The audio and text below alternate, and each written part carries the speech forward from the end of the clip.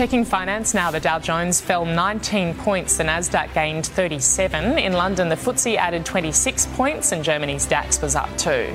Closer to home, Japan's Nikkei closed down. Hong Kong's Hang Seng was also in the red. The All Ords continued the downward trend, down 23 points. The ASX 200 lost 14.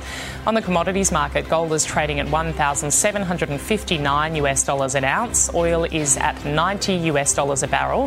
The Aussie dollar buying 69.18 US cents, 93, almost 94 Japanese yen, and $1.10 New Zealand.